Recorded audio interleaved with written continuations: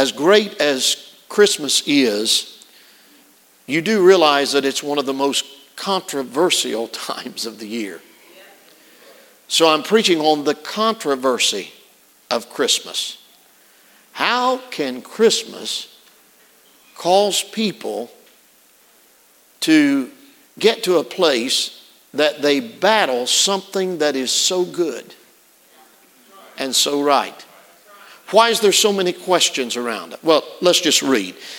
Luke chapter 1 and verse 26. And in the 6th month, the angel Gabriel was sent from God unto the city of Galilee named Nazareth, to a virgin espoused to a man whose name was Joseph.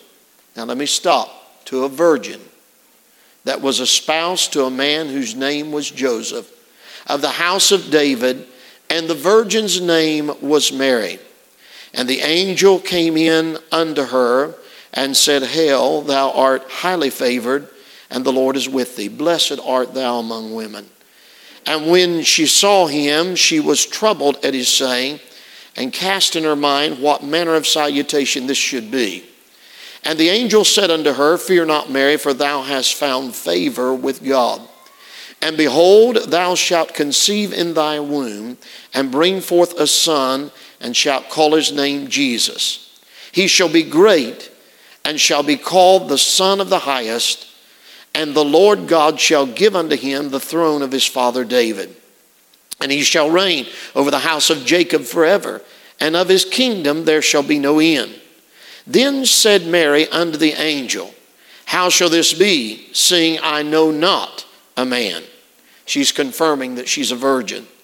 And the angel answered and said unto her, The Holy Ghost shall come upon thee, and the power of the Highest shall overshadow thee. Therefore also that holy thing which shall be born of thee shall be called the Son of God. And behold, thy cousin Elizabeth, she hath also conceived a son in her old age. And this is the 6th month with her, who was called barren. Notice the next phrase. For with God nothing shall be impossible. Why did I mention the controversy that exists? Why is there so much controversy at Christmas and about Christmas? Well, you have to go back in time to understand that the controversy before Christmas really started in the heavenlies.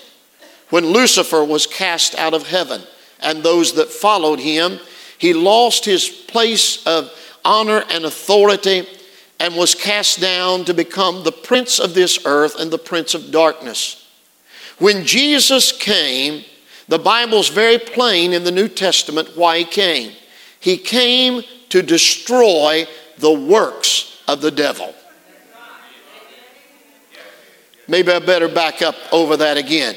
He came to destroy the works of the devil. For this reason, this cause, Jesus was born. Scripture's clear on that.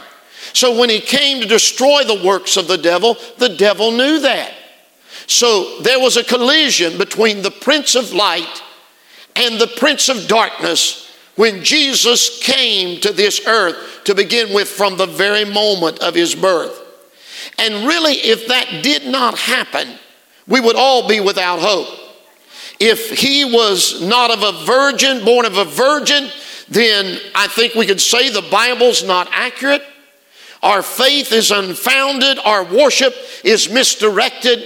But thank God he was born of a virgin, conceived by the Holy Ghost, as Scriptures declared it. Now I've got a simple question. If you were asked to scripturally prove the virgin birth, could you do it? Could you do it? You're very wise for not saying amen, or I might have brought you a microphone. See, we just say things and repeat things, but do you know this is the most controversial, among one of the most controversial doctrines in all of Scripture, the virgin birth of Christ.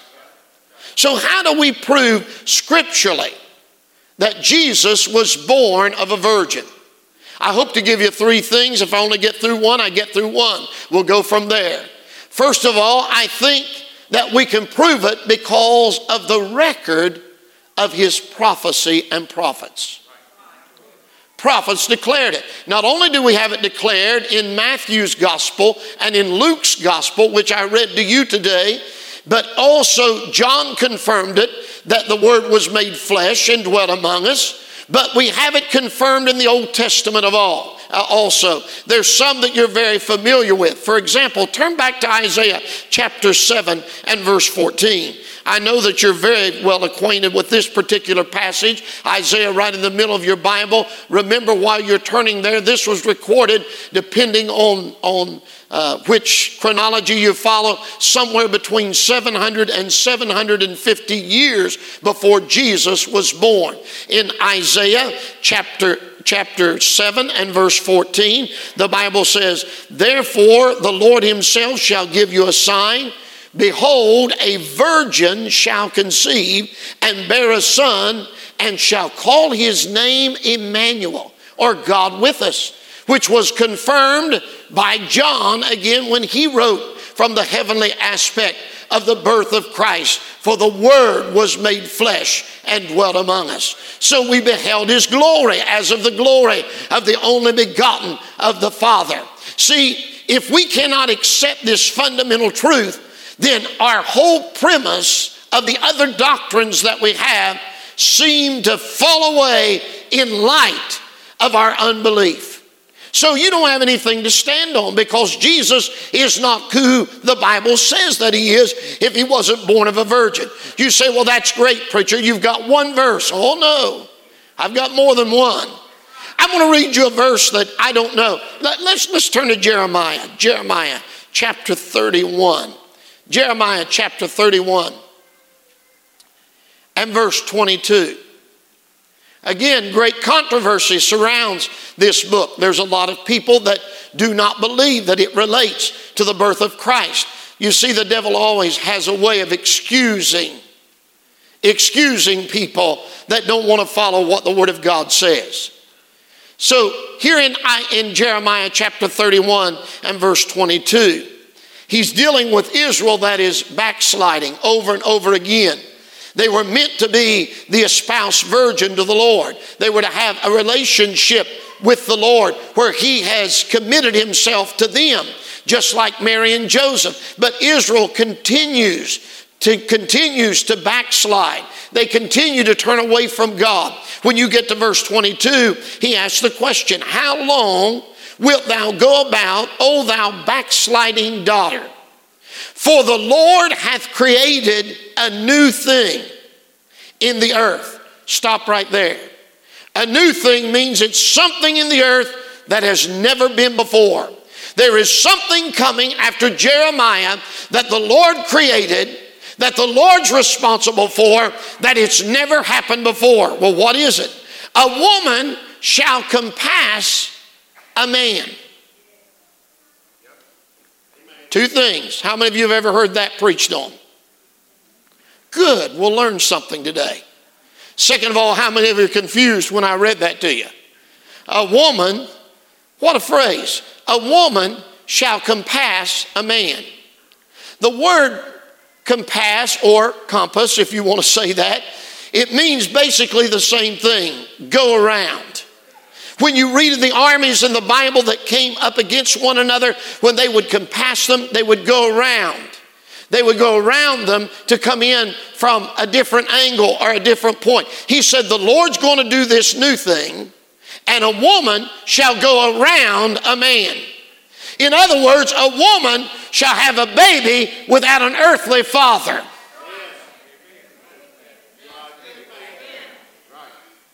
When did that happen? One time.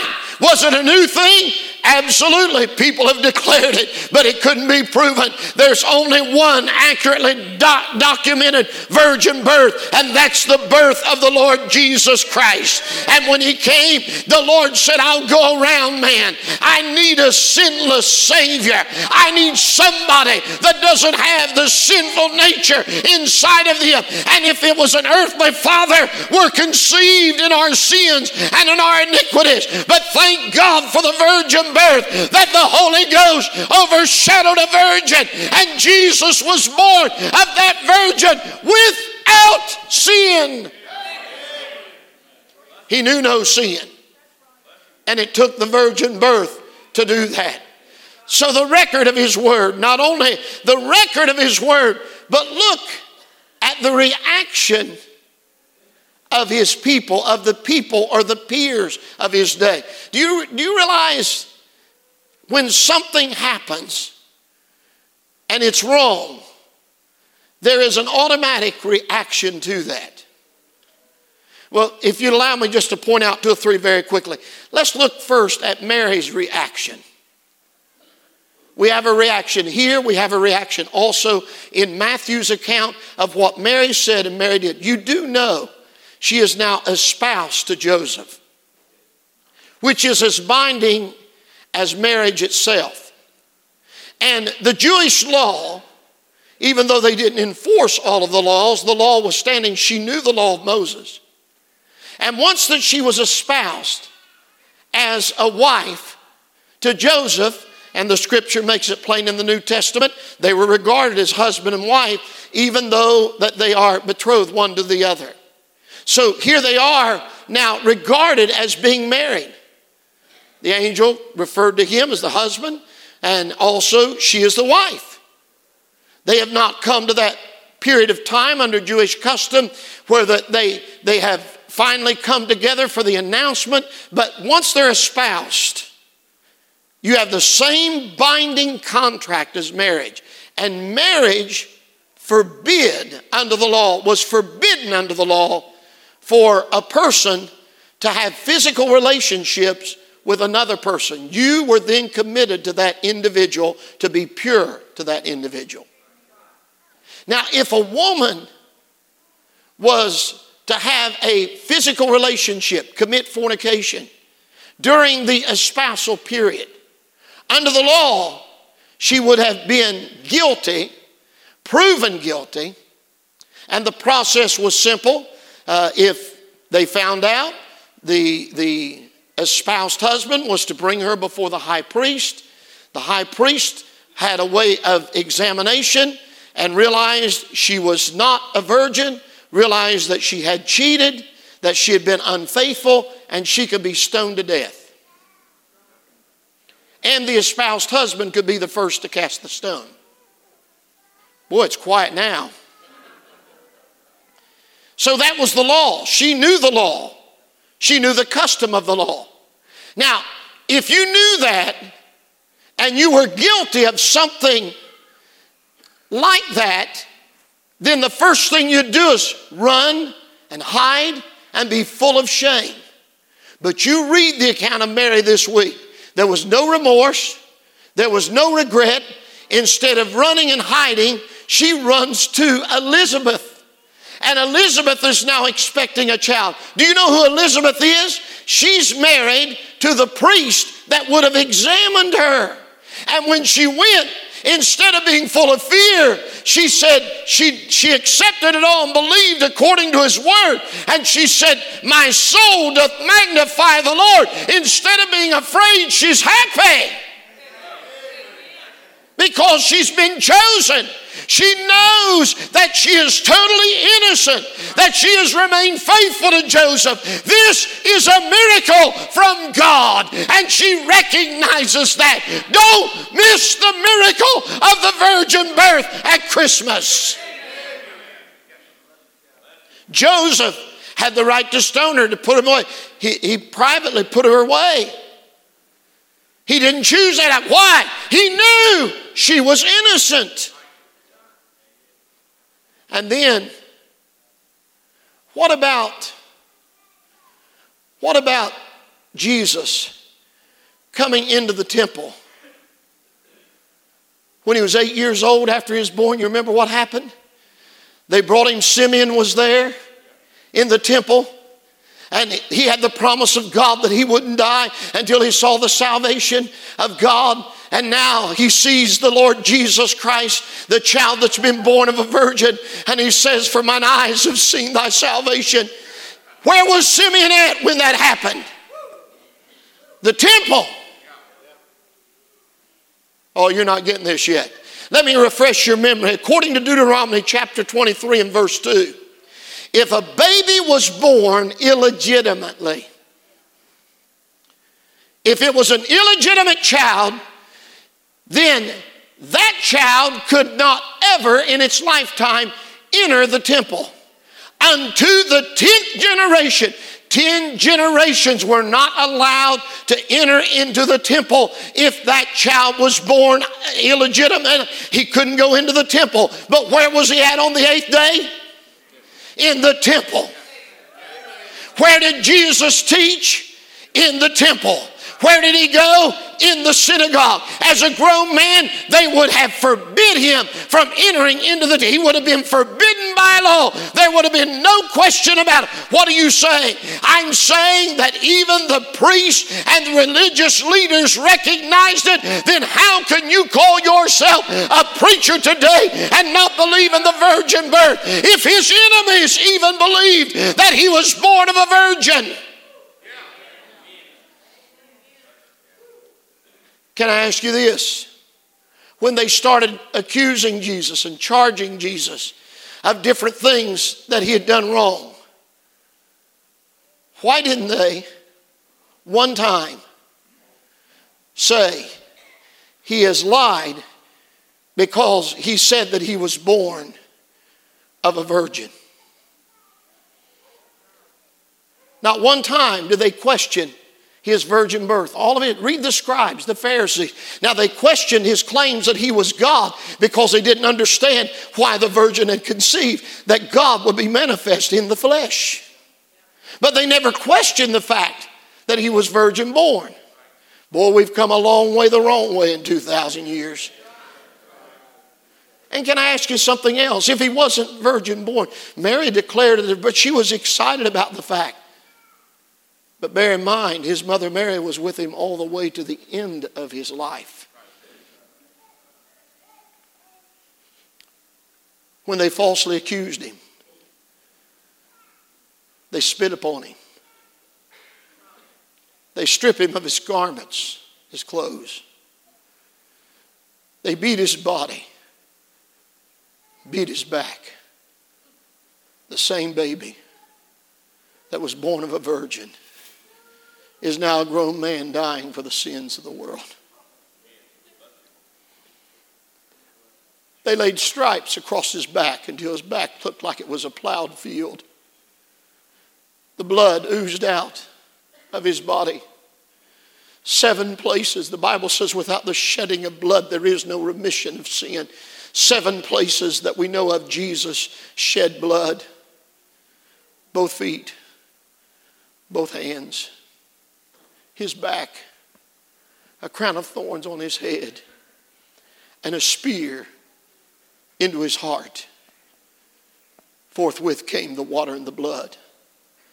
Blood has now come down his face, and his eyes are swollen, and he's so disfigured that never a man looked like he looked. He was so disfigured, he was beyond recognition. His own mother could barely recognize him. Why didn't she speak up and say, it's all a lie? She could have stopped it in a moment of time. All she had to do is say to the religious leaders, it's a lie. Stop the punishment. But she could not say it was a lie because it was not a lie. It was more than the angel that visited her. The Holy Ghost overshadowed her. And because of that, Jesus was born of a virgin. The reaction. And then I have to also say, we know it not only because of the record of the prophets and prophecy, and we not only know it because of the reaction of the people of that time, but also we know it because of the redemption of the purchased ones. If he had not been born of a virgin, several things would have happened. Number one, if he would not have been born of a virgin, then he would not have been God. And had he not been God, he would not have been the Savior of the world. For Jesus has come to seek and to save that which is lost. He won the victory. He won the victory for you and I. It started in Bethlehem, but he went through the entire plan. It ended with the resurrection of Christ from the dead. But yet through that time, he was coming for one reason. His name shall be called Jesus, for he shall save his people from their sin. And the truth of the matter is, the reason that we know that he was virgin born is the sinless Son of God is the one that redeemed us from our sin and has given us forgiveness over our sin and power and victory and might. He is the one we cry out to say, with God all things are possible. There's nothing impossible for God.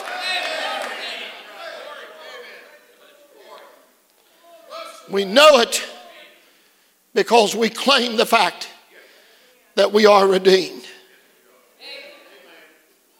He was born of a virgin. He was God manifest in the flesh. He has all power in heaven and in earth. So what's that bring us around to? Luke 1:37. For with God, nothing.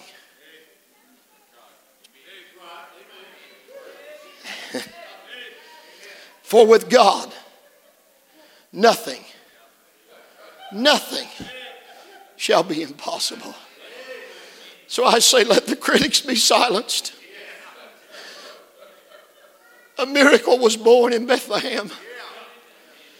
And there's nothing too hard for God.